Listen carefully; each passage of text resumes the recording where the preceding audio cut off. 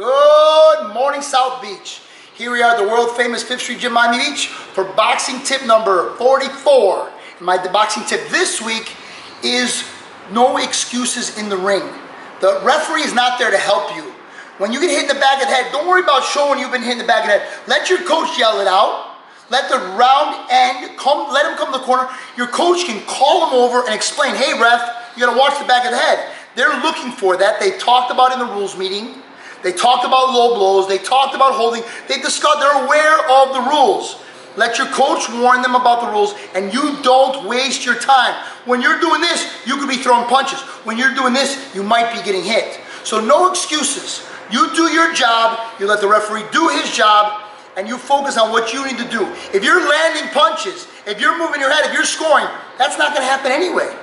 If you're knocking him out, he's definitely not hitting you in the back of the head. So focus on what you need to do. Stay concentrated. Don't let your mind wander. Focus on what you're doing. Don't let the distractions become distractions. You're gonna get hit low, you're gonna get hit in the back of the head, things are gonna happen.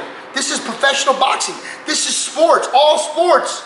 People are fighting with the referees all the time. Do your job, don't worry about complaining to the referee, and that is my tip of the week. I am the greatest.